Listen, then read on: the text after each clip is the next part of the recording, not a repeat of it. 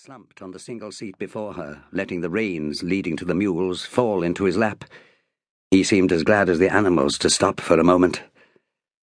Fonthill turned his horse and let it amble back to the cart. "Yes, fine, my love. I thought we might stop at that village up ahead and see if we can get some tea, yes?" "Oh, absolutely. Find some shade." She smiled at her husband. Alice Fonthill was exactly the same age as her husband, but there was very little sign of middle age in her face or figure. Dressed in a loose white cotton shift with sandals on her feet, she seemed neither plump nor slim, but sturdy, rather, with her midriff pulled in tightly by a lime-green bandana. Her face was open, her features regular, and her eyes a steady grey. Indeed, she could have been called beautiful, if it had not been for a certain squareness to her jaw which bestowed a sense of purpose.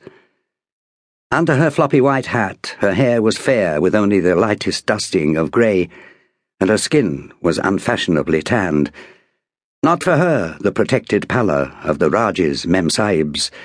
Mrs. Fonthill, known to her readers of London's Morning Post by her maiden name of Alice Griffith, was as comfortable out of doors as her husband. In fact, the two of them made a handsome couple as they smiled at each other in the heat. He was of middle height, at 5'9", though now he slumped in the saddle. His shoulders were wide, and no fat had encroached to widen his waist, for a life spent farming and campaigning had made his body hard. His eyes were brown, and normally showed traces of reserve, but not now, as he looked at his wife, with a tenderness that had survived years of sadness as well as joy.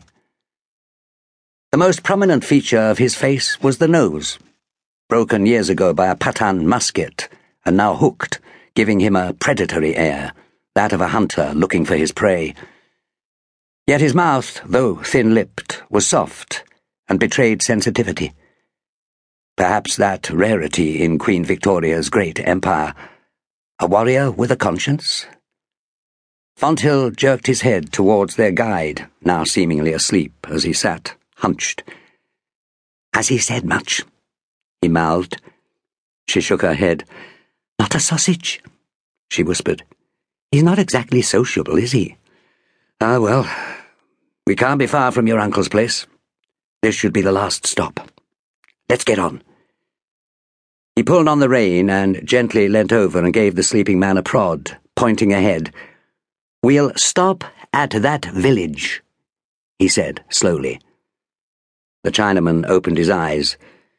He said nothing, but he jerked the reins and flicked his whip, and the two mules shuffled ahead, hardly disturbing the dust on the road. They had ambled barely 100 yards when they heard the noise. It was difficult at first to tell the origin. Then it became clear. Voices raised. Chinese voices, of course, but with that distinctive sing-song pattern now lost and merged into a high-pitched howl.